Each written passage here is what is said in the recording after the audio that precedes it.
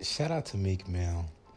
My condolences go out because regardless of what you say, there was so much feedback and people giving their 2 cents right off the back. But now you got the info out there, and you really get to see.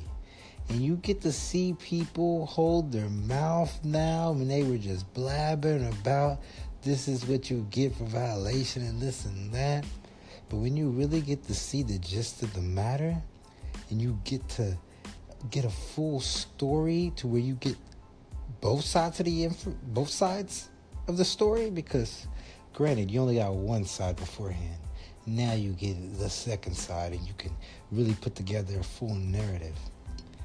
It really just amazes you, of how different characteristics of him that come out, things that you can hold up to a pedestal, and that should be, this is really a time where this is a perfect time for everything going on, women's lives matter, black lives matter, inmates' lives matter,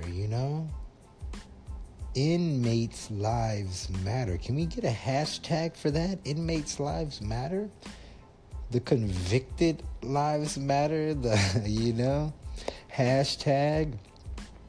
Can we get a network of followers for this? Can we get more social networking platforms for inmates? Because it seems like they're the only ones that want to